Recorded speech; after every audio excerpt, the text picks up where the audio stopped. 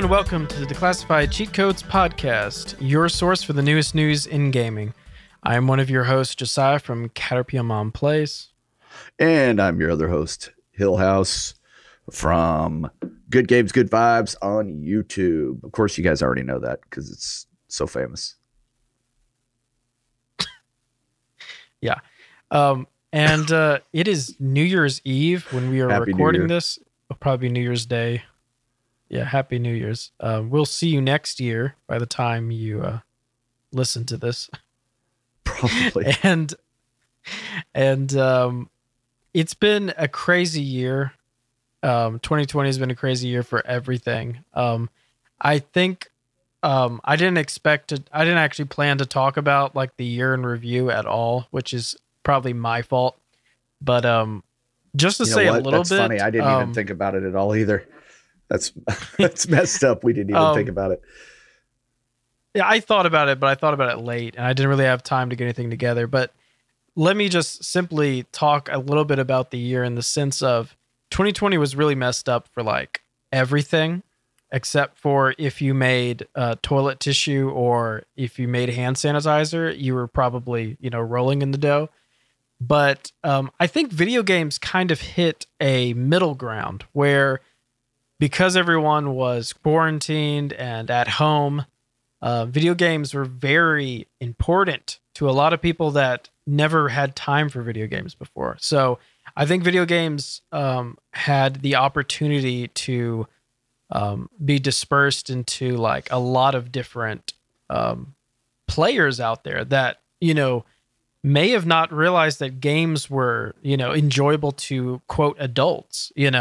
There's a lot of people that have probably written off video games as a hobby or pastime as an adult. But I think that because of the pandemic and the Nintendo Switch, this last year has kind of probably opened a lot of eyes to video games. But it is a two-edged sword with, it's a two-edged sword with video games though, because at the same time that video game sales were up and the Nintendo Switch was selling out constantly, and Animal Crossing was like the biggest selling game of the year and all that stuff. At the same time, the fact that the pandemic was putting a halt to like development was a real detrimental thing. And I think it couldn't have come at a worse time than at a console launch year. So yes, there's a lot of upsides from 2020 on video games because of like player base and the amount of people that were playing games and buying consoles. But as far as the development and designing games and consoles and making sure you had enough parts to make enough consoles to meet demand, it was a rough year for that. That being said, I think video games, that's why I said, I think video games for 2020 kind of fell in the middle where they had their ups and they had their downs. They were not totally destroyed as a industry. You get what I'm saying? Yeah.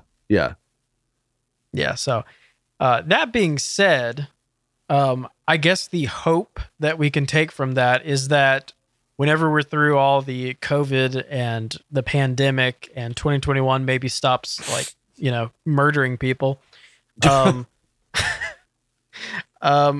maybe with all these new gamers that have, emerged, there can be content for them to actually absorb. So I'm hoping that development ends up like getting back on track. I mean, we've seen things like, Halo Infinite was delayed a year. Probably because of, but what? It's, you're right. It has been delayed a year, but I've been, little pieces here and there that are coming out, and there's not enough to really do a good enough story on it. I don't think that could do it justice, but from what I'm understanding, these guys they're really putting a lot into it, and it's looking really good. The little messages that are coming out, from people inside, from little things that I'm reading on, you just happen to catch things on message boards sometimes. And I caught something earlier today, and I wish I would have screenshotted it, but they were saying that Halo Infinite is looking beautiful and right on track, and they've listened to a lot of the feedback and whatnot. And yeah, so it's kind of exciting, especially for people that are Halo players, because it looks like the good thing about all of this that has come out of all of this is these companies are actually listening to their fans. They're listening to the people that play the games and taking the steps in order to make them better. I wonder if when they were deciding to ultimately delay the game, so let's think how much development time there was needed to make the game. And there's probably... So I don't know how to say this, but the statement I'm trying to make is that when an experienced developer team and a lead developer tackle a project, they are expected to have an idea of how long it would take to develop the game, right? Now, that's kind of a joke because so many games don't meet that expectation or what they originally thought. So the question is, do they ever have a decent idea of how much time they need to develop a game? So without any bumps in the road, without any changes of direction, without any changes of what console it's going to be on, without any changes of like what person the game is going to be in, under normal circumstances, they probably have a rough idea of how much time it takes to develop a game with XYZ, as whatever the quality, the length of the game, the size of the game, whatever. And the size of the team that's developing it. So whatever that original like ratio that they had, I feel like when they delayed Halo Infinite, that they're taking into account probably the new 2020 version of development time where you have to work from home or there has to be limited amount of people in the office at a time, etc. So with all that in play, they may have just realized that delaying Halo Infinite a year made sense because if they were making any type of serious changes to the game, it would automatically need way more time than normal. You get what I'm saying? So yeah, I feel like in 2021, which is really weird to say, I feel like all these companies will have a better idea of how long it takes to develop a game in quarantine and in pandemic measures. So I feel like we'll get a better idea of how long it takes to, release a game, minus any references to Cyberpunk, which is just a whole nother issue because we could talk about Cyberpunk all day, but let's try not to. There's the fact that it probably shouldn't have been released. Actually, truthfully, without a doubt, It shouldn't have been released in the shape that it was released in. So yeah, that being said, Cyberpunk probably should have been delayed longer, but yeah. Yeah. I mean, it should have been, in the bigger picture. Yeah, it should have been delayed, just because of the fact of the problems that they're having right now. I mean, you got to admit there's some major issues because it's supposed to be next gen and it's not next gen. And it's a lot of people are pissed off about it and it is getting some very bad publicity, but hindsight, 2020, but you're right. Hopefully these companies are going to learn from the pandemic that it is better to just wait. People are going to hate, people are going to say things on social media when they do wait, but it's going to be the minority of it because in the long run, you're just going to have a fantastically epic game that everybody's going to want to own. Right. I mean, we can't say it enough, you know? And the thing is, you thought that we had enough examples of this that people would realize that that's the truth. And I think CD Projekt Red was just cornered into releasing something for their shareholders. And I think that's the ultimate problem. I think the fact that there's still an independent developer that has shareholders and is being distributed by Warner Brothers, I believe they're distributed by them. I think that made them pigeonholed. And I think that made them unable to actually truthfully speak and say that things needed to be done and to basically trust them. Because like a company like Nintendo, if they say they were delaying Animal Crossing like 8 months or something crazy, People didn't freak out because Nintendo was a larger company that had already shown that their decisions are usually the better decisions.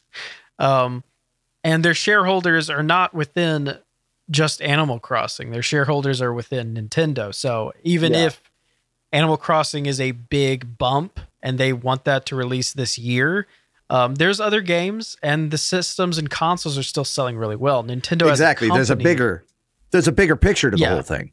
And that's what these guys are about, because that's the problem though with it, is the shareholders that push to have it dropped right away when the developers and the people making the game are probably screaming on the inside, no, let us make this thing beautiful. Cause this is things people work on. And you have to imagine that these guys have a lot of pride in what they're doing. I mean, their name is on this. This is part of their portfolio. This is part of their life forever. I mean, this stuff is going to be around for a very long time. So, people are going to know who you are. And that's the thing. The shareholders. Right. And that's one of the things that's killing me the most about with the whole Cyberpunk 2077 thing is that, some of these shareholders are suing them now, putting class action lawsuits against them. And I almost feel like these guys got pushed into releasing a game that wasn't ready, and now they're paying the price for being pushed into releasing a game that wasn't ready. Right. Does that make sense? Yeah. I mean, I'm saying that and that may be a testament to, as much as people are saying that CD Projekt Red was like the golden child, of developers because they were independent and they hadn't done any wrongs. Maybe there's a limit to how big you can get. And maybe they just proved that because they got to the point at which they were such a big company that still is independent, working on original IPs, that maybe they hit their limit. Maybe the fact that they got cornered and, they could not make that decision to keep pushing it back. Like if WB owned them and could have stepped in, and WB could have been like, we have to delay this game because it's going to tarnish the name of the franchise. If we just delay it, we can have a franchise that we can keep selling like a Fallout or something like that. But if you tarnish the name of the original release, there's no franchise, there's no merchandising, and that's where the money is. So exactly. So it's sad because I feel like they may have proved that there's a limit to how big you can be as a independent developer that is that dependent, as independent as they are, but that dependent on shareholders. So exactly. Yeah. So that being said, we just, even though I said we were not going to talk about Cyberpunk more than we had to, we just did, but whatever. Happy New Year. Well, I'm going to, because I do have a story about Cyberpunk, so it's going to be good. Okay, well, we'll get back to Cyberpunk in a minute. As far as new games that I played this week, I didn't play any new games this week, but there was a game that I forgot to talk about last week, and it was called Haven. Haven is in Game Pass, and I was pretty intrigued by just the synopsis of it before I downloaded it. It was basically kind of like a storybook game, but with a twist. It has a lot of movement throughout a world where you collect things and you go to different areas. This is just so far the little bit I've played. You go to different areas to cue different conversations, and you still have conversation points. So it's really weird. It's not quite like the Telltale games where you can move around, and then when you start talking, it turns into talking mode. This is you move around in first person, and then you can also move around in third person. And then you can also click on areas to have conversations, which then turns into 2D animated storybook sections. It's really an interesting idea because it's a different kind of twist on a genre that's already been, done to death. But so far, it's interesting. I totally forgot I started playing it, so now I want to go back and play more of it. It is very well animated. Pretty intriguing, like, setup for a story too. I stopped playing right when something like big happened that I won't spoil, but the setup for the initial like reason you are where you are is actually a pretty cool idea for characters to actually talk about, because I see a lot of games that are like this where they have original ideas of putting characters into a situation where you make them make dialogue choices, but usually the atmosphere and the location and the where, when, and why are not intriguing enough for you to actually care about their conversation.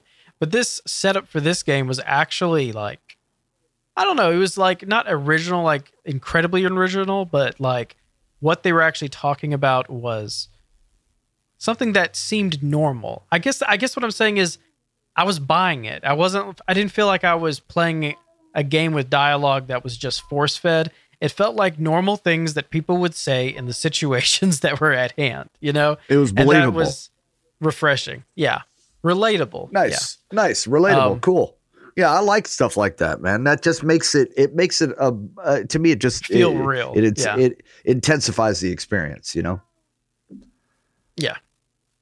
And that is all I played this week. Oh, I do need to add, I know this has nothing to do with video games, but I did watch Disney Pixar's Soul that was on Disney Plus that was supposed to be in theaters. Oh, yeah. It was on streaming.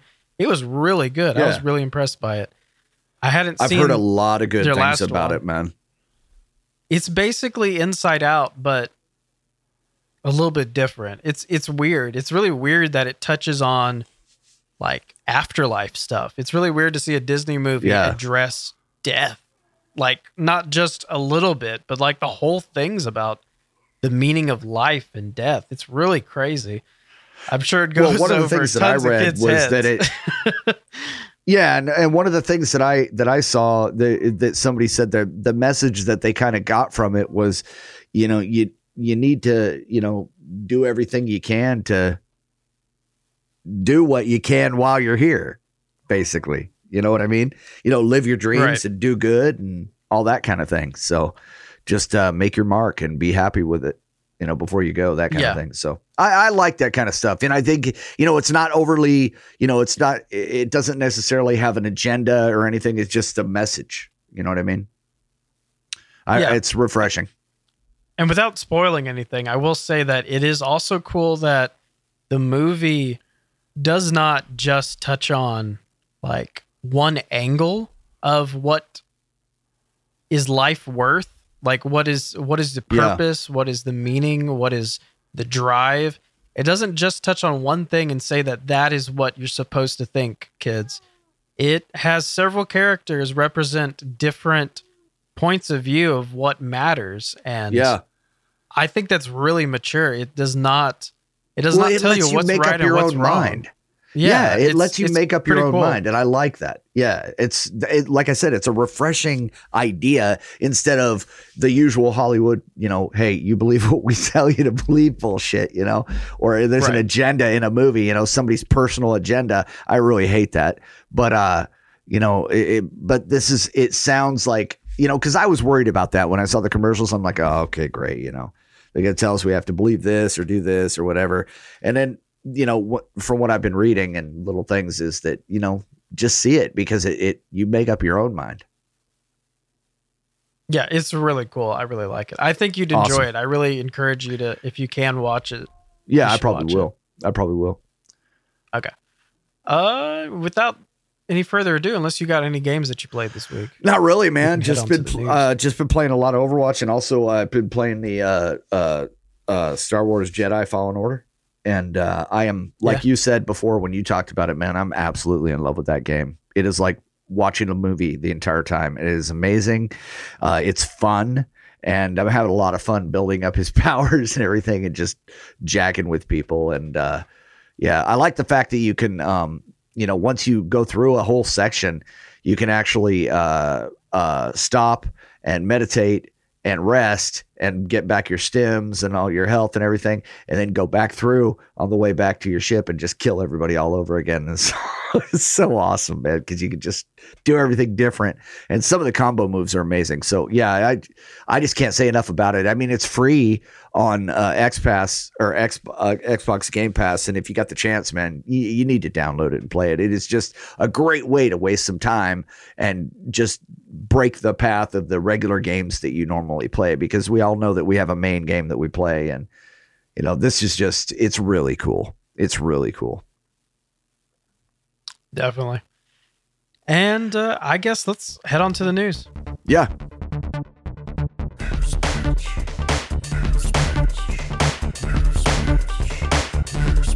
Oh yeah, it's time for the news, bitch.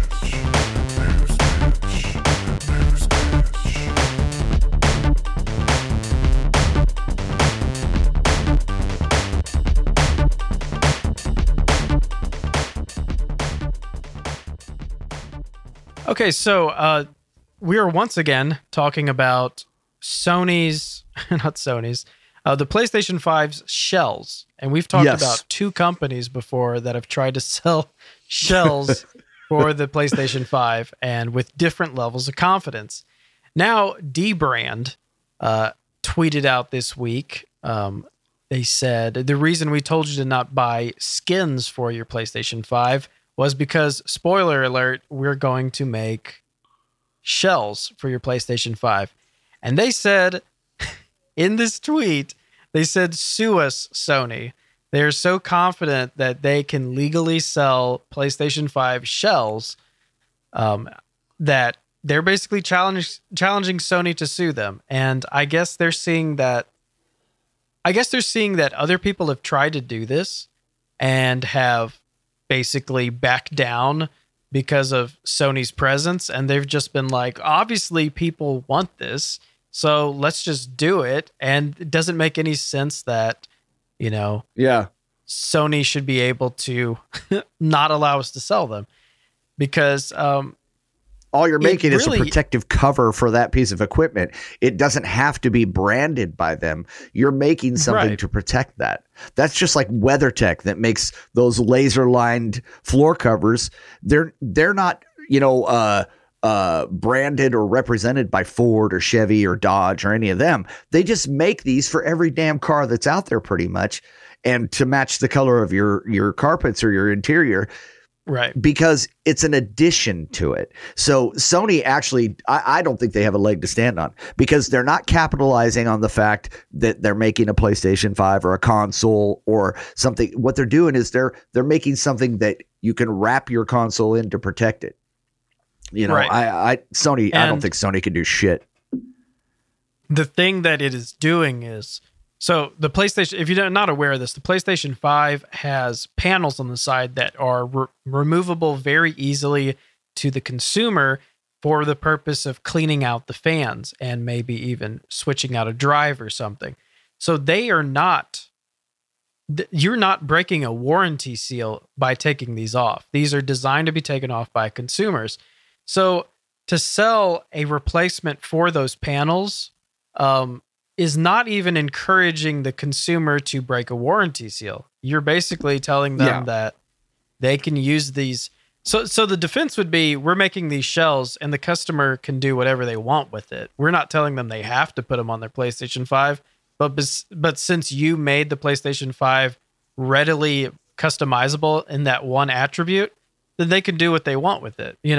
It's the same reason that like game emulators are completely legal, because as long as the game emulator does not have any games with it, they don't, what you do with it is your business. Obviously you're going to be playing illegal, downloads of video games on those emulators, but the person who's providing the emulator has done nothing wrong, because, it's for research or historical purposes. What you do with it is, up to you. You can design your own games for it. So the emulator in itself is not illegal. In the same sense, this is them just making plastic panels. If you put them on your PlayStation, I think, then cool. That's more power to you. But look at this. What about look at OtterBox, and look at what's that camo company, man, that everybody talks about? But you're describing things that go on top of the original thing. This is literally taking a piece off of the PlayStation. Yeah, but see, they made it so those pieces are removable. That's the thing. If iPhone made it so that their case, you buy a white iPhone, iPhone 12, and if they made it to where those snapped off, which they do on some of these phones with batteries that if you wanted to replace the battery, there's nothing saying that you have to use an Apple battery. There's nothing saying that you have to use an Apple case, because for the fact if they make it removable, then by, the transient properties, they basically made it customizable, just like you said. So, I mean, the whole, Apple's probably a bad example, but other phones allow you to remove batteries. Yes. I think it was, I mean, I was just thinking in the terms of, let's say like when you're trying to, a lot of those phones, when you're replacing your SIM card, now they just pop out the side. But back in the day, you used to take the whole case off, in order to replace your SIM card. So technically that phone is customizable. And so if you found another case that snapped onto it at one of those little kiosks at the mall and you liked it, because you found one that was all dazzled out or had a picture of a freaking dragon on it and something you liked, then you snap it on there and boom, you've got it. To me, that you're absolutely right. What you explained is a perfect example of that, dude, that they made it customizable. So therefore they have no right to say shit about it, because once the consumer buys it, they own it. They can take those off, and hell, they can leave them off if they want. Right. In the same sense that your DualSense controller has to charge with a USB-C cable. Yes. Since it's detachable, you can use any USB-C cable. Exactly. And people could sell you any USB-C cable. So why haven't they had a shit over that? Right. You need to use our braided $30 cable. That's what I'm saying. Or we're going to come to your house and, sue you. Right. Of course, if you take apart your controller, it's totally void of warranty. But I mean, no one's going to say that if you put a boondoggle in the top of your controller's charging ports that you can throw it on a charger stand. No one's going to say that breaks warranty, because it's a removable piece that is on the outside. I feel like these guys are right in the sense that Sony really is not going to go far in court with them. They're just trying to scare people. I think they found an attorney that told them exactly what you said, dude. That it's just everybody else has just backed down because Sony is so big. If you don't back down, you're going to make a statement, and next thing you know, Sony's fucked, because they're going to lose a lot of these suits they've been pushing people around for. I mean, let's face facts. Big companies like Sony, Microsoft, Nintendo, to these little companies like Dbrand, they're bullies, man. They're big bullies. They're like the senior in high school, and you're the freshman. And you're going to get a swirly one day, but if you stand up to them, you make a name for yourself. You just might win. And I think these guys are going to win this thing. I really do. Maybe that's a bad analogy. I don't know, but it made sense in my head. But yeah, I think these guys are going to beat Sony on this. I think it's an awesome thing. I'm so glad you did this story, dude, because this is just going to be neat. Ye old Sony swirlies, yes.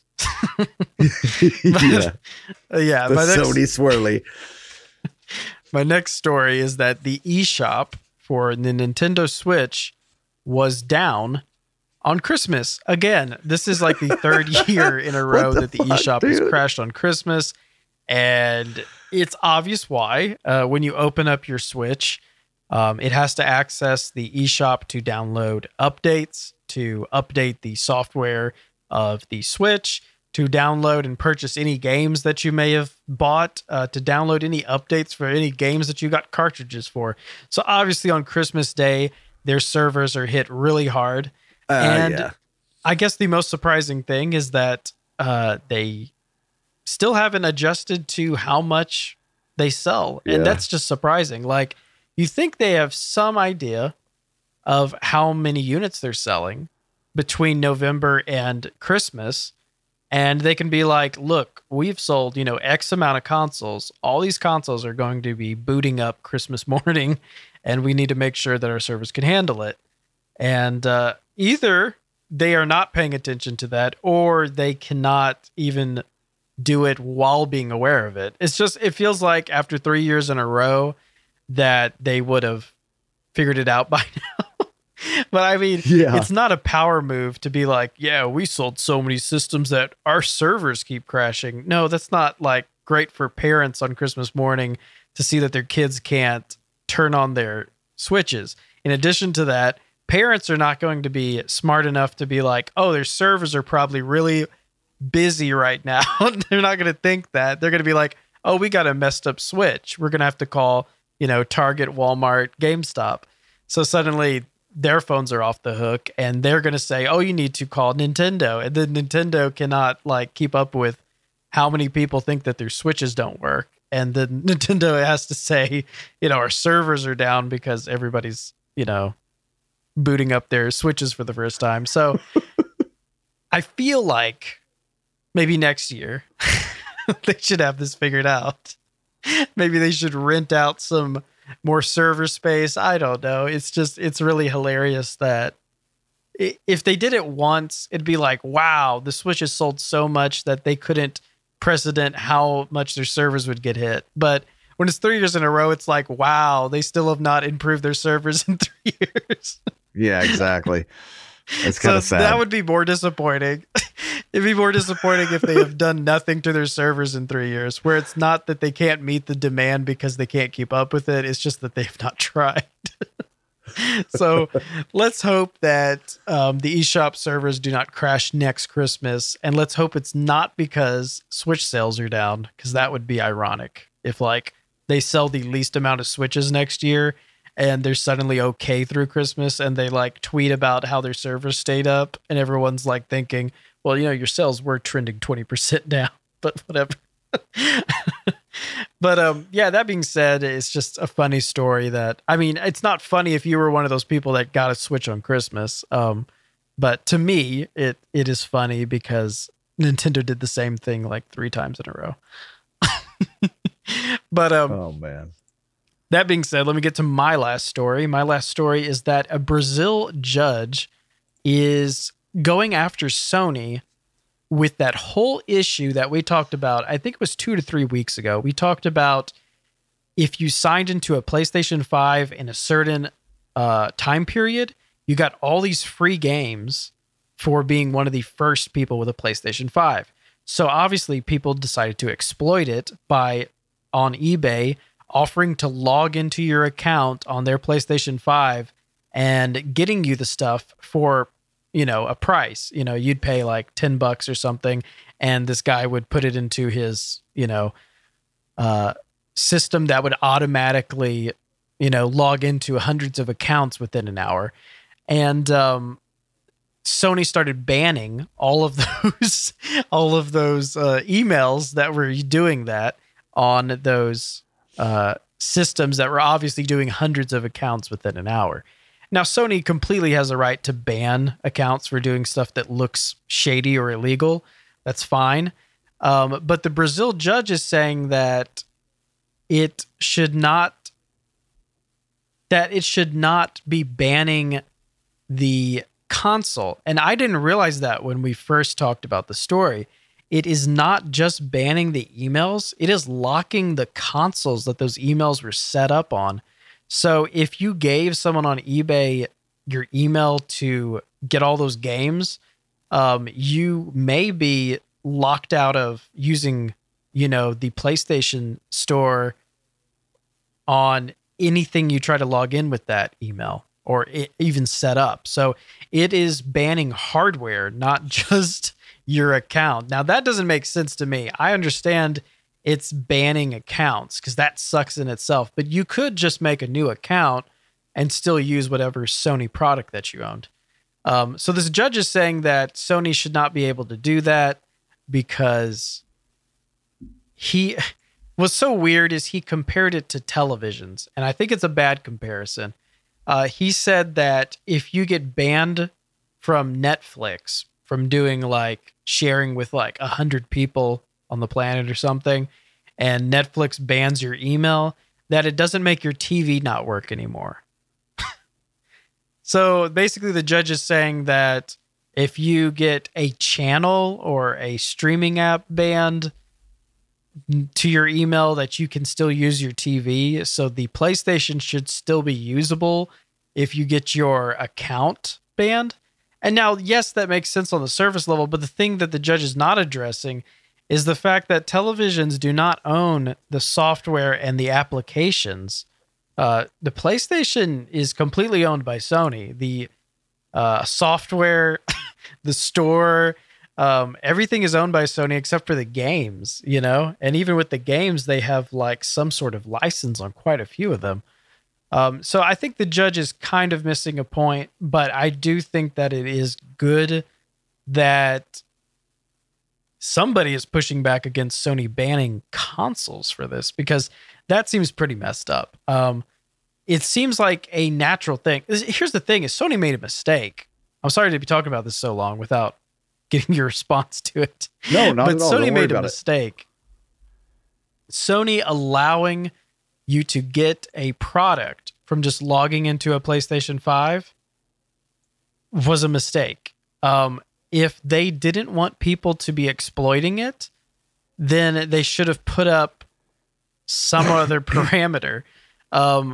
Because they did it the way they did it, they should have just allowed everyone to exploit it, because initially the way they released it, you know, is what it was. If people went with your rules and then got banned, then that's messed up, because all it said was that if you logged in on a PlayStation 5 during this time period that you got this bundle of games. Them banning people in the first place, I feel like was messed up, because it was Sony's fault for even doing it in the first place. And right. Yeah, so like it's the same with any giveaway. If you decide to do a giveaway and there's like a hole in it and you realize that it's going to be at a loss suddenly, and it's not going to be like any type of recouping of how much you're giving away, then I mean, that's on you, because you made that decision, you know. You need to go into it like that anyway. A giveaway, right. You know, if you're a business or a streamer or a podcaster, any of that, you need to go into it as a giveaway is you're giving it away.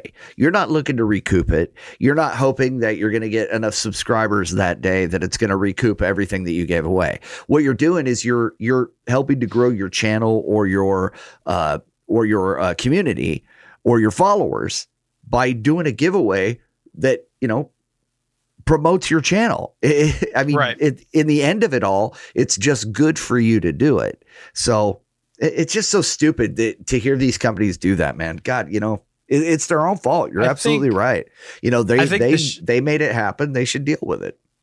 Right. And the shadier thing about this is Sony's whole reason for doing this package was to reward people who bought PlayStation 5s early, while also being the company that was completely fine with bots and scalpers purchasing all of their systems so that it looked like they were selling more consoles. So that's pretty messed up to then get after people for trying to log in on other PlayStation 5s because they couldn't freaking find one under $1,000. I think it's really shady that Sony did it in the first place. And I think the whole fact that they were rewarding people for, I guess, paying $1,000 for a PlayStation, I don't know. It's just like feeding the trolls at that point, where Sony was so happy with what scalpers were doing to their sale numbers that they decided to, I guess, drive the stake into the consumer. It's just really ridiculous that they even did that. Like, it would have been better if they did a giveaway of a bunch of games in like February, when everyone that wanted a PlayStation 5 probably already had one. Not, you know, during December when everyone was, you know, trying to pay whatever they could for a PlayStation 5. You know, it's just, it's really messed up on all angles. And the fact that Sony didn't deal with it like, you know, they should have dealt with it.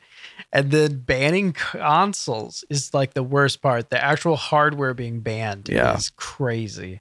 It is. So I do agree with the judge saying that Sony kind of is going a little too far, but his analogy that he used as the reasoning is a little bit, you know, it's got holes in it. Yeah. But I do agree with the fact that Sony has gone a little bit crazy with not being really great with the consumer right now, and that's really crazy. No, they're really Sony not. It's a complete 180. Yeah, it's a complete 180 from what they've been used to do. I mean, think about it. You know, so everybody was all about Sony and PlayStation because, you know, they had the best console. Their customer service was awesome. People were, you know, they were taken care of. They didn't have to worry about it. And now it's like, you know, a complete. They've always been. They've always been disconnected, though. They've always been disconnected. Yeah, but it seems like it's more. I've never gone anywhere now. with their customer service. Really? Yeah, I think it's just. Because I've always heard nothing but good shit about them. Like Blast. Not compared to Microsoft. Microsoft's customer service is like head and heels over Sony, and Nintendo's even better than Sony.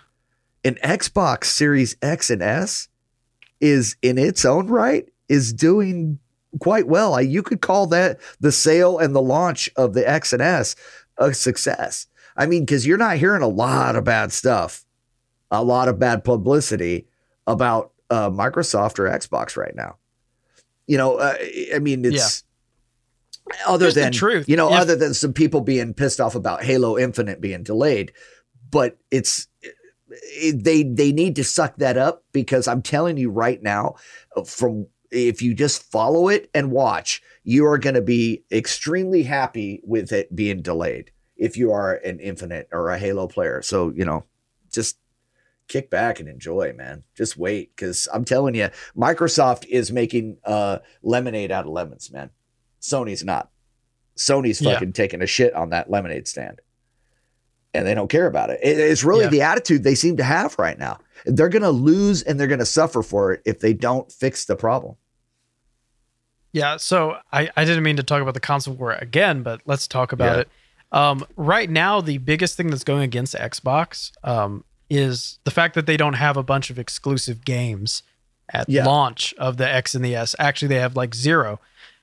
So yes, that is like, if they had like 3 or 4 exclusive titles right now, it would be a real console war. But they do have upcoming releases of exclusives, the Medium and Halo. Well, Halo Infinite is being delayed, but the Medium, that one, we haven't heard a delay on that. So that's going to be an exclusive. So, I mean, that's something that could just set it on fire right there.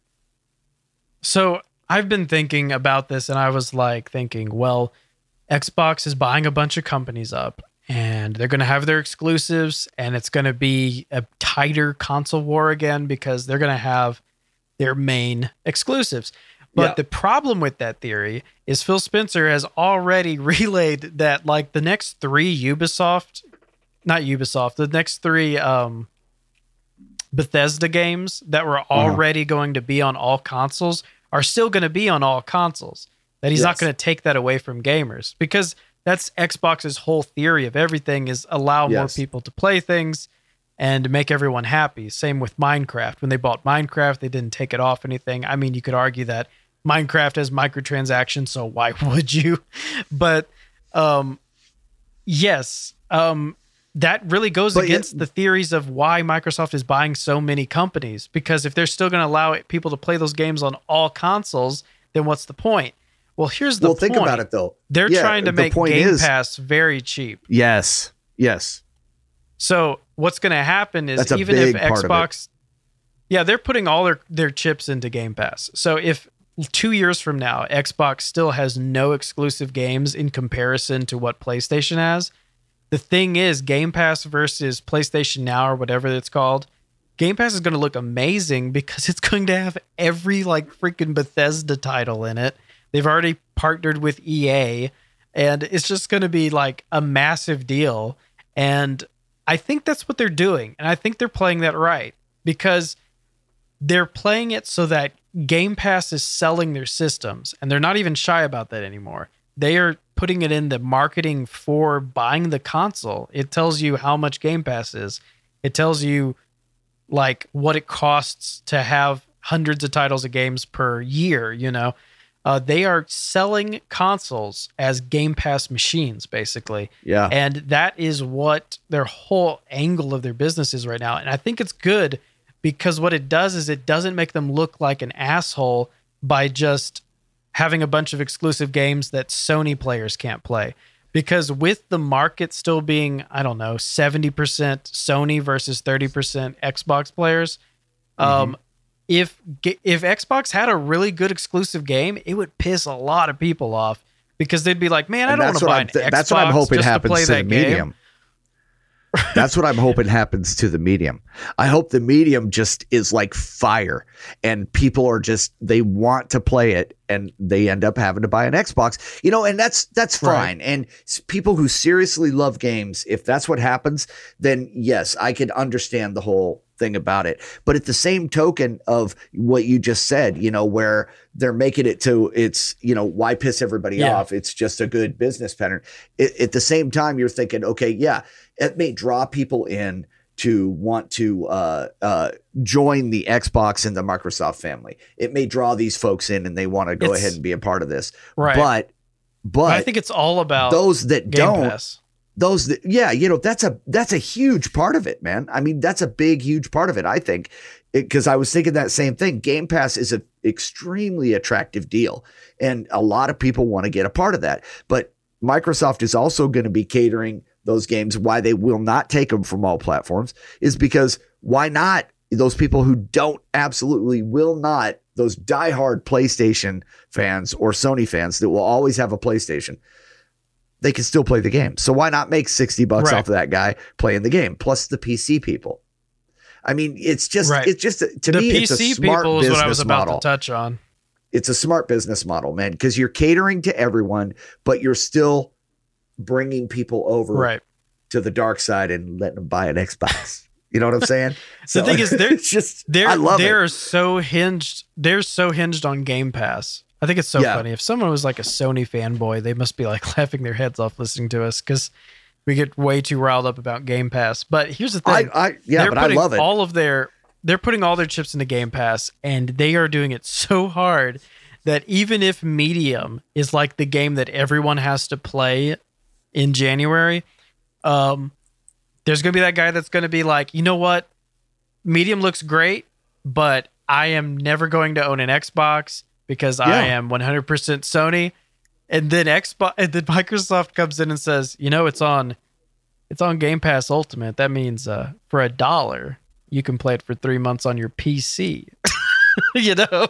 And they're like, God damn it, because that's how they get you, is you don't even have to have an Xbox now. Now they can be like, you know what? You don't have to buy an Xbox. You could just play it on your PC, man. You can be PlayStation all the way. That's fine. And that's what's so crazy.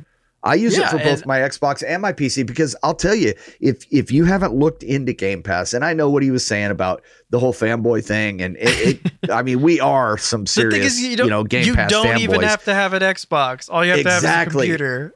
Exactly. That's the cool thing about it. And the thing is, there are several games on there that I would rather play on PC than on Xbox. So I have them for free on my PC. And I mean, basically it's worth it. Cause if you think about it, what are you paying? It's like $14 a month or something like that for Ultimate. Yeah.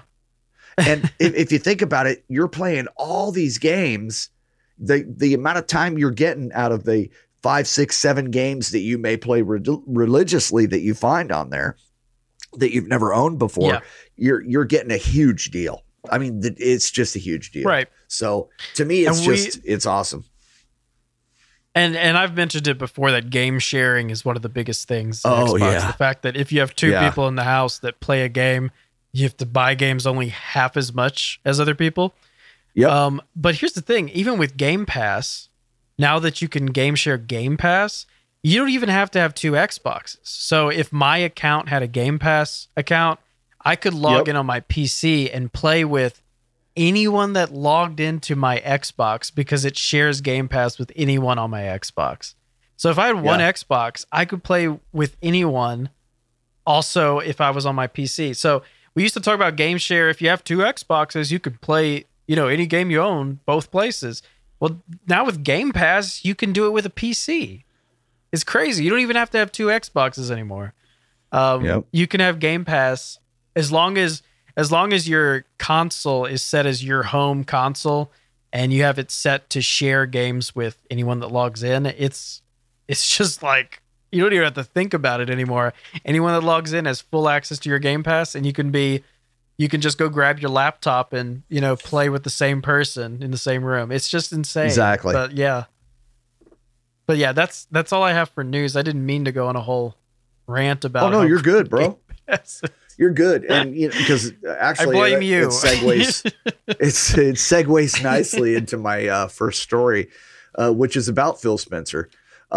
This is one of the reasons why I kind of like this guy. I mean, he every time I've seen videos of him talking about anything, he's obviously, the head of Xbox. He's, the man over there.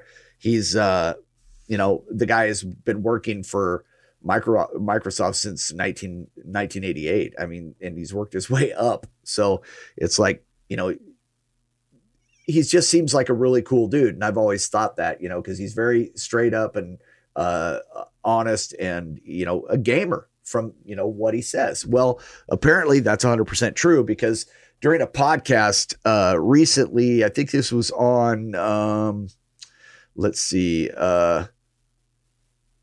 it doesn't tell me the date, but it was one of the most recent episodes on Major Nelson podcast, the Major Nelson podcast. He was talking about his work meetings, and that he actually uses his Xbox Series S, and he basically has it all hooked up, and he's, talking to, whoever on the meeting, and then he'll swap over and be playing a game on his Xbox, and then, swap back over to the meeting, which is actually kind of funny to hear, that, here's this guy who's the head of, Xbox and whatnot.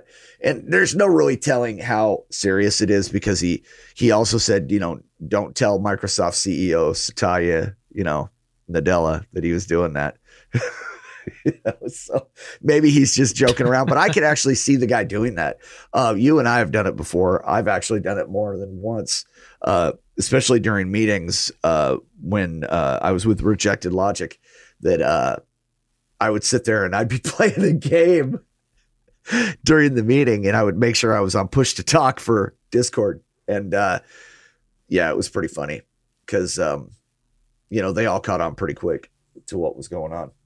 But I just think it's neat. Here's the CEO of a major company, and during these meetings, he's, playing on his Xbox. So I love it. Just kind of humanizes the guy a little bit more, and lets you know that he's just basically one of the guys. It just gives you it makes me feel a lot more confident in it, knowing that there's a gamer who's running a gaming company. You know what I mean? A true gamer. So, yeah. Anyway, on to my next story. I've only got a couple, and they're just little goofy things that have happened, guys. There's a new bug that's in Warzone. I don't know if you've heard about this, but it teleports you. Have you seen this? No, but I do have some shit to say about Warzone, so let me say it after you're done. Sure. So basically, Warzone's had a bunch of problems. We all know that they've done, I think they've done their fair share of coming in and, posting patches as quickly as they can, so forth, blah, blah, blah, blah. Well, there's a clip that was posted to Reddit, and this guy by a guy called Iguana Mike. And I've watched the video, and it's actually pretty funny, because this guy is, they're in Verdansk, and he's running forward, and then he's, it looks like he's by some storage units, right? And then he takes off running, and he goes to the left, and there's a gas station, and he gets ready to, jump through a window, and he's turning as he's jumping through the window. And then all of a sudden, he's not there anymore. He's outside of an aircraft hangar, and basically it teleported him 200 meters away from his friends. He shows it on the map, and when he teleports, he's like, all of a sudden he's looking around. He's like in the hangar, and he's kind of backing up a little bit, looking around going, what the fuck happened? So basically, he teleported out of it. This isn't something that, people have been able to mimic. This isn't something that people have been able to trigger or anything like that.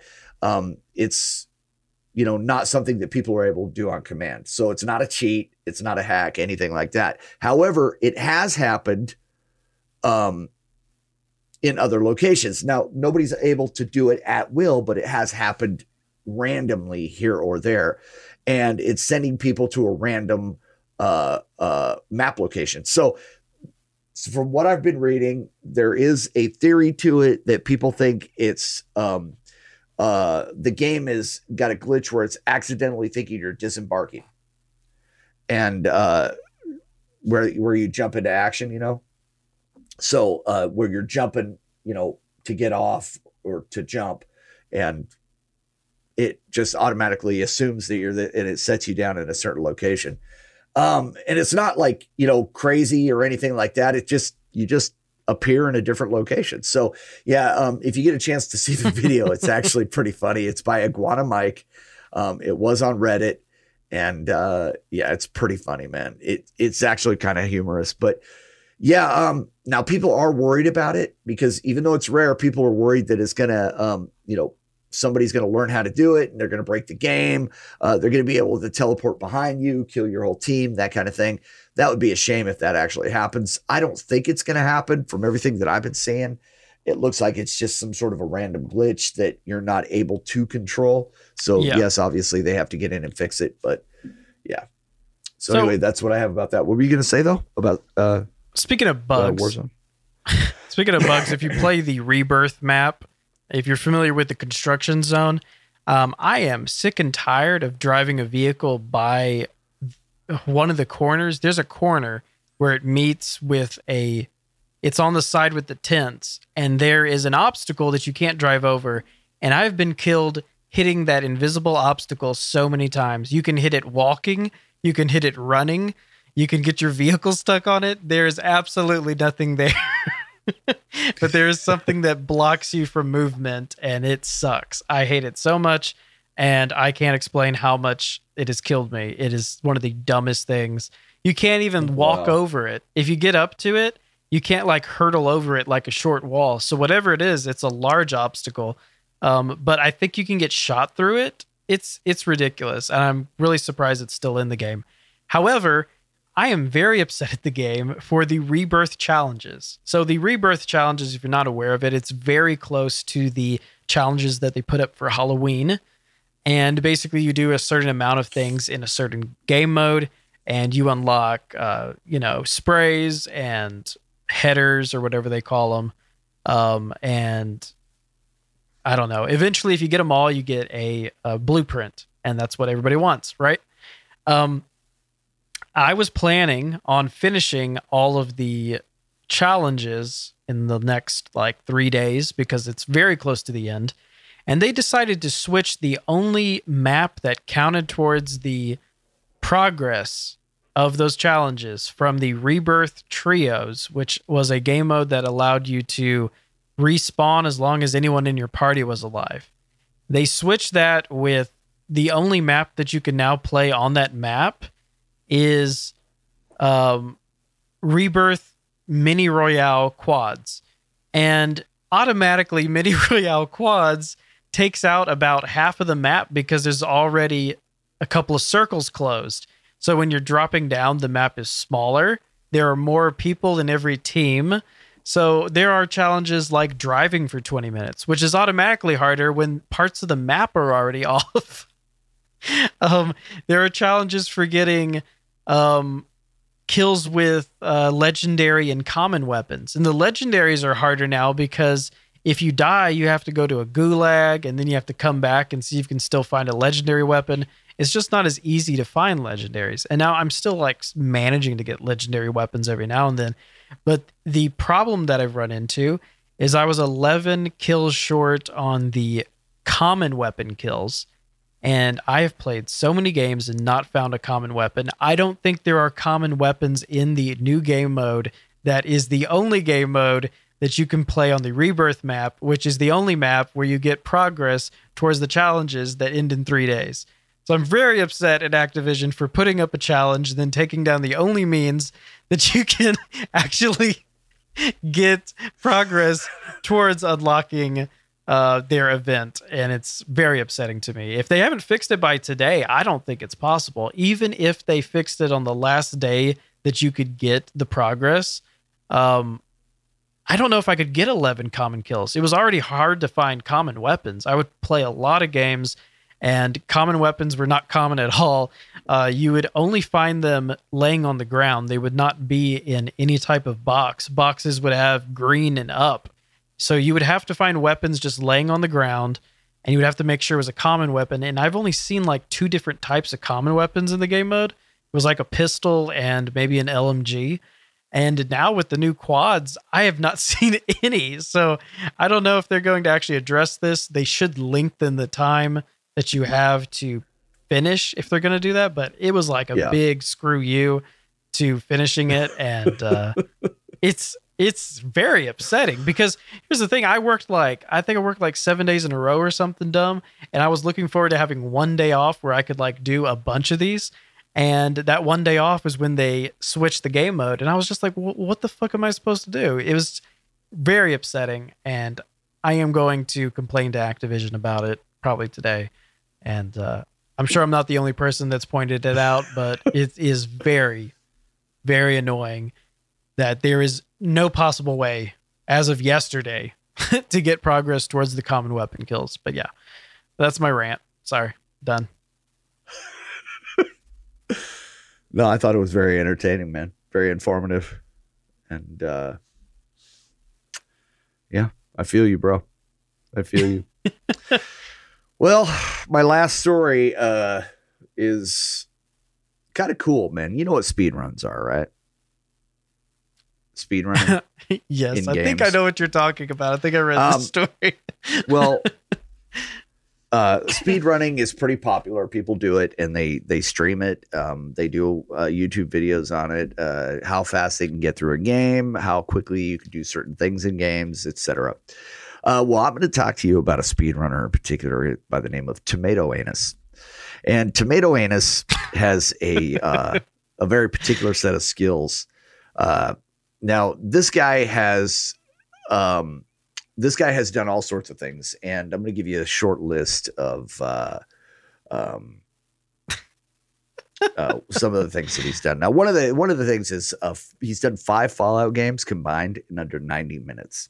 Okay, that's one of the coolest things that I was reading about. But then I started digging a little deeper into this guy, and one of the other Fallout games, Fallout New Vegas, he also does sex speed runs.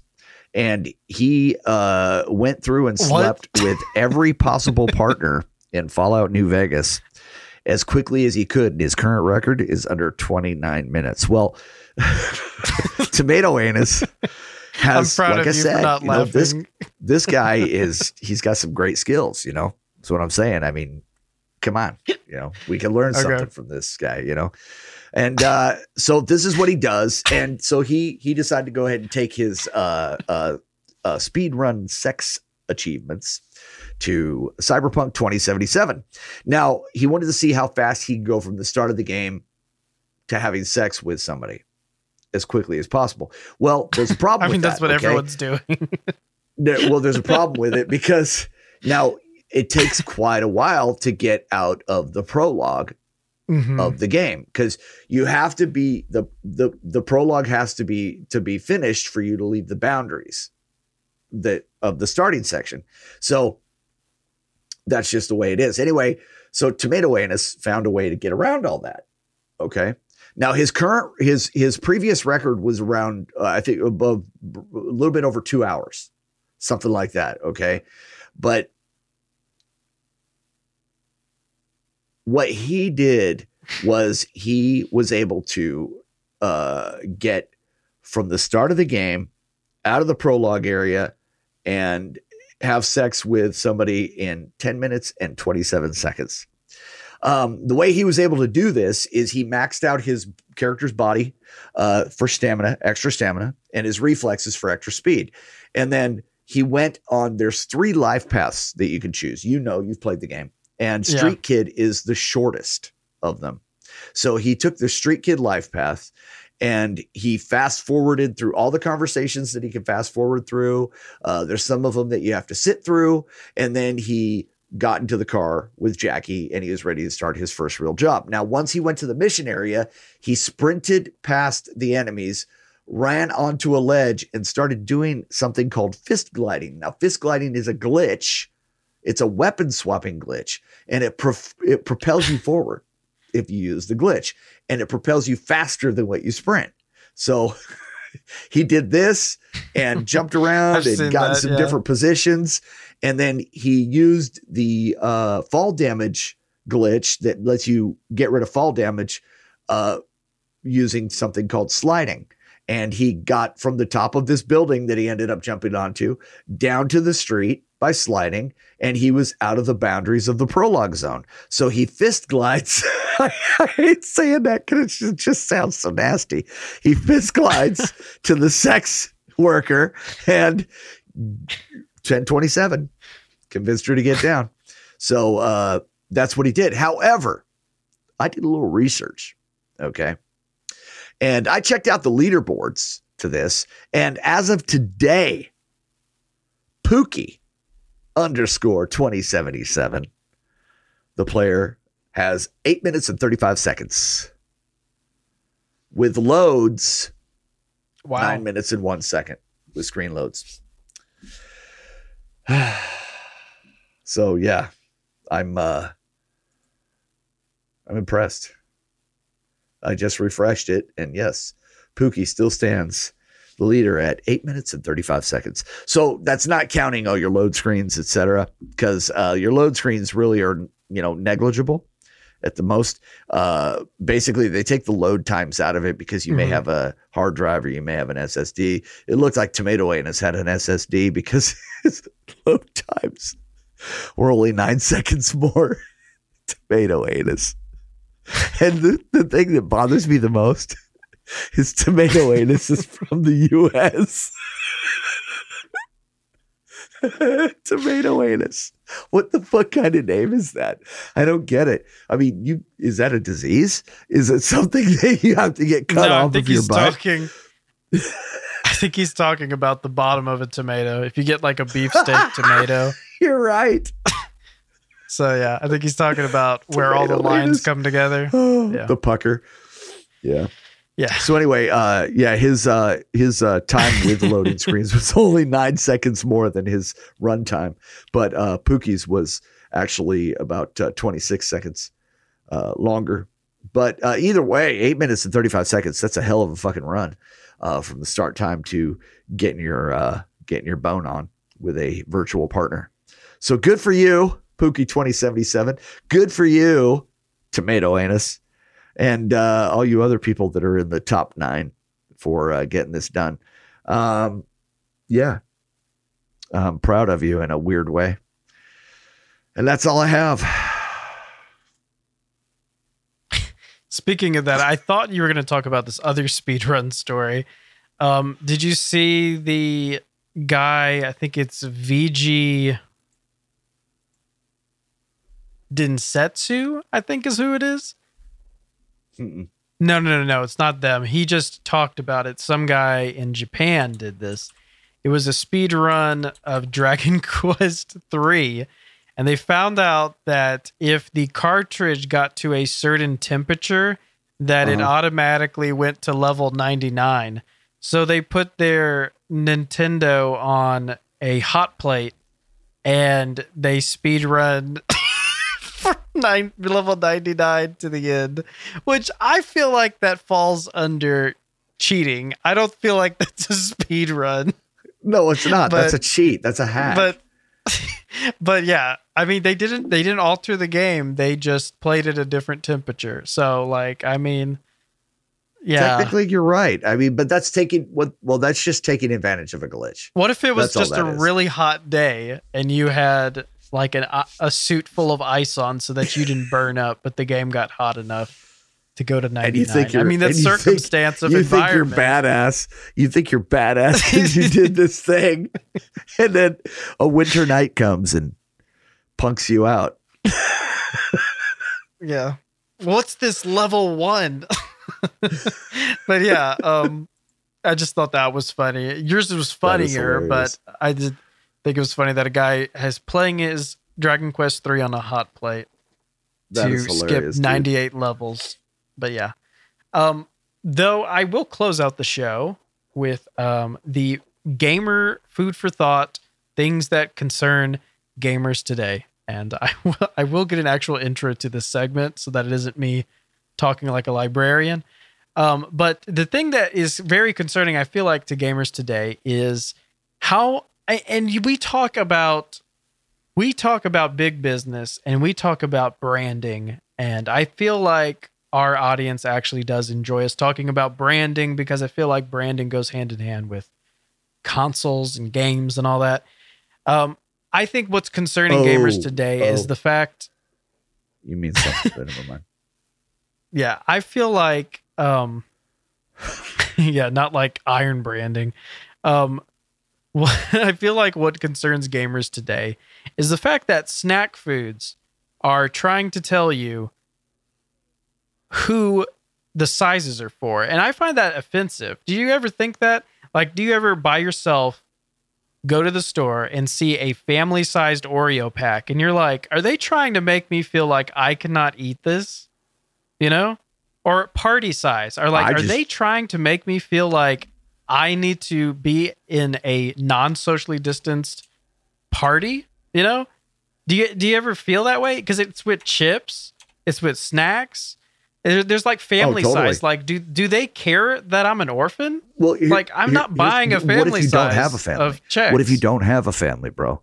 That's what I'm saying. And that's all they have on the shelf. Because of COVID, you go to get some toilet paper and all they have is a fucking family size 24 pack. It's 12 rolls, but they make 24 rolls. And you don't need all those rolls. But you know what? There's nothing left and you don't have a family. So you got to pay family size money to get something for your single ass. It's not fair, dude. It's commercialism at its worst, bro. You have to use all the rolls that you would use if you still had a family to wipe the tears off your face from crying about the fact that you bought a family size. Exactly. It's the same thing with the Kleenex too. I'm just saying, and wiping the Oreo crusts off your face from the family pack that you just ate because you're so fucking depressed because all you can buy is family size crap and party size crap because you're never invited to these parties. You don't have a family.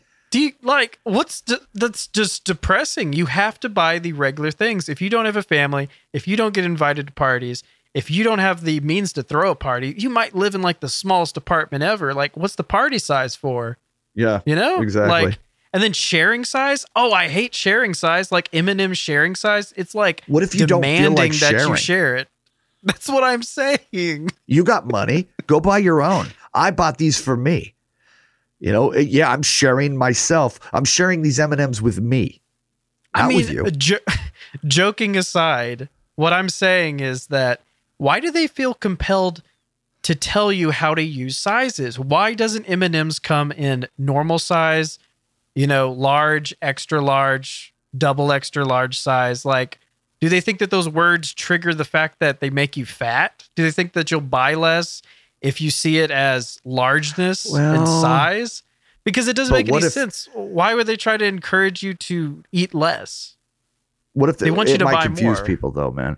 If you have a small, medium, large, XXL, and an XXXL. Oh yeah, that does confuse me with Little Debbie's. Because they got the big packs that are not just more, but they're larger.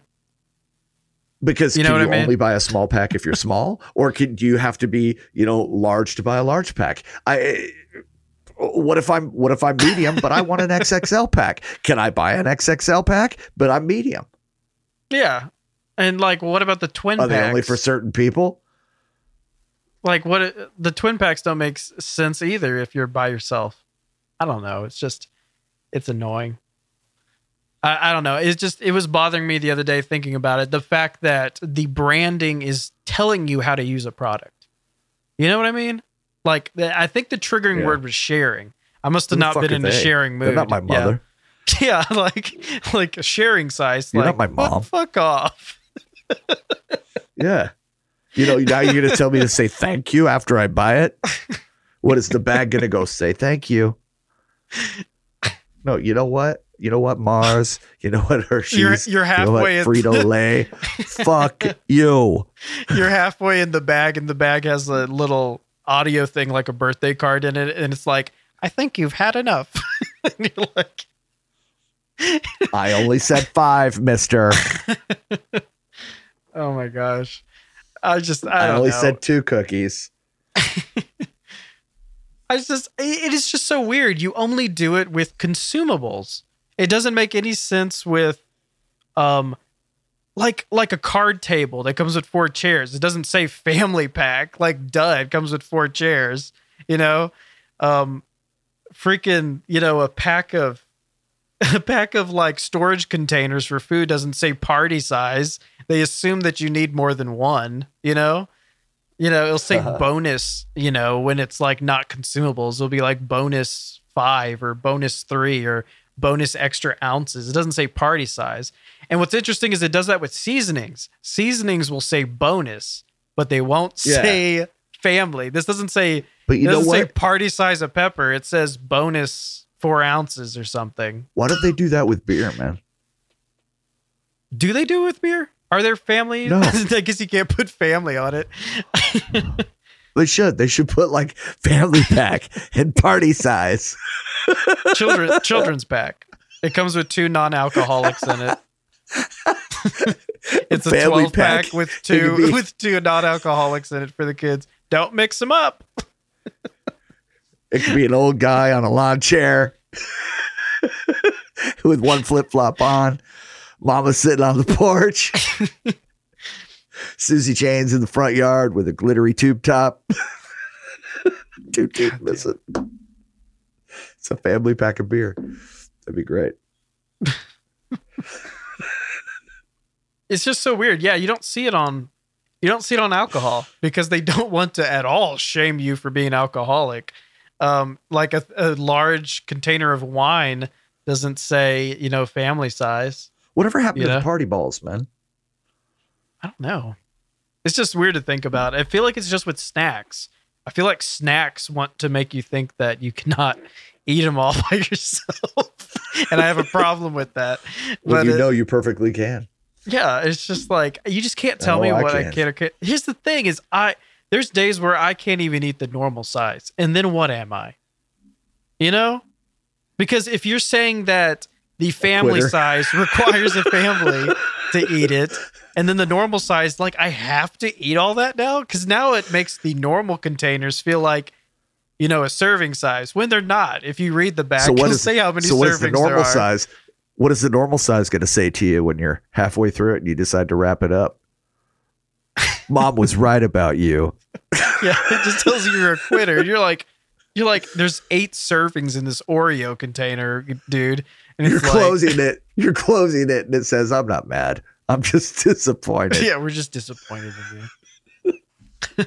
Since when did you follow rules? This is taking a terrible turn. But yeah, quitter.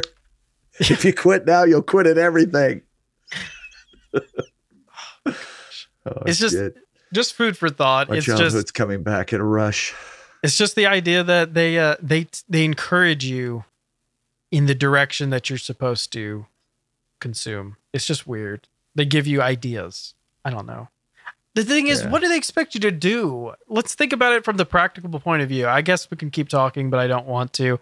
But like, what are they expecting to happen? You're throwing a party and you go down the snack food aisle and you're like, oh, well, I better buy the party size. You know, I better buy the party size because I'm throwing a party. But in actuality, you know exactly how much you need of everything. Most people who are throwing a party probably buy multiples of party sizes of some things and then singulars of others. You know, they know, they're not stupid. They know how much they need of everything, you know? And on the vice versa to it, you're not going to go down the chip aisle and see a party size of chips and go, you know what? I could throw a party. No one's going to do that.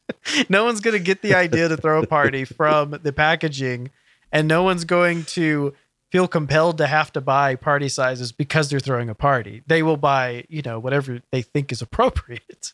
They might buy. And no one's going to stand there and look longingly at the party sizes going, why don't I have any friends? Yeah, you're not going to get to the register with a family size of Oreos, a party size of chips, a sharing size of M&Ms, and the cashier is going to be like, whoa, what are you, is this for your, are you throwing a party? Or is this just 2 of you, or is this a family? They're not going to be like losing their minds over the fact that you have multiple sizes, you know? It's just people buy what they need and they know how much they need. I just think it's like I'm pandering. Just worried that I'm going to get up there and they're going to think fatty. Right. And then and that's the thing is that actually I'm not. I could care less because what I'm thinking is I can't wait to get this shit to my car. Right, but that's the honest truth. Is there's probably a lot of people that feel uncomfortable buying family sizes of things because they're just like, they probably will buy it and then tell the cashier like, it's for the kids. I got 3 kids. If that's true, that's sad. If that is true, that is sad, man. It really is. Be proud, man. Be proud, eaters. Be proud. I'm one of you. That's what I'm saying. Is like, then 3 rows on the flip of Oreos, side, it's just no shame. problem. The thing is, then the marketing is just shame tactics, and then that's messed up. So I don't know. So if you have an opinion, let us know. I know we spent half the podcast talking about. I say eat it. Sizes of snacks, but is it to encourage you to throw parties? Is it to make you feel guilty about eating a lot? Is it to make you make purchases without thinking when you are throwing a party? Like, what is the point of party sizes? I don't understand. Because I feel like if you see a naturally larger box and you naturally want more, you will buy more. I don't feel like it has to tell you where and how you're going to use it. That's just my opinion.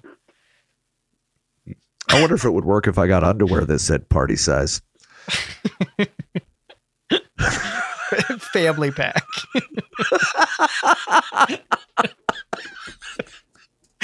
Oh my God. Okay, well, that is a show for us. Happy New Year, everyone. Thanks for tuning in. And be sure to eat your cabbage and your black-eyed peas. And I guess I will add that because my wife told me to pick up cabbage and black-eyed peas today for good luck. And she said that we can't have another year like 2020. And I said, didn't we eat cabbage and black-eyed peas last year? And she said, yes, but we must have not ate enough. I ain't eating none. I ain't eating none of them. So that being said, dude, I'm eating enough for you. So I'm going to have a Guinness and some pizza.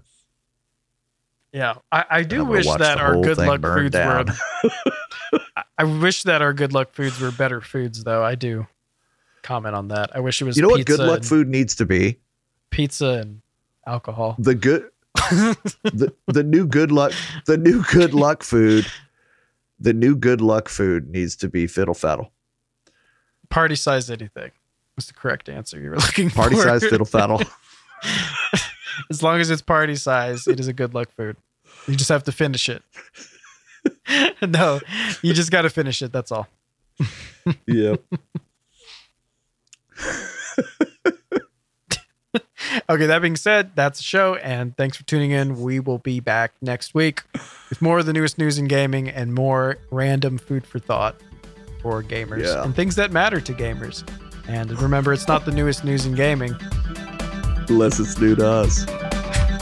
We need just like 10 taglines at the end where it's just us rambling for like 2 minutes.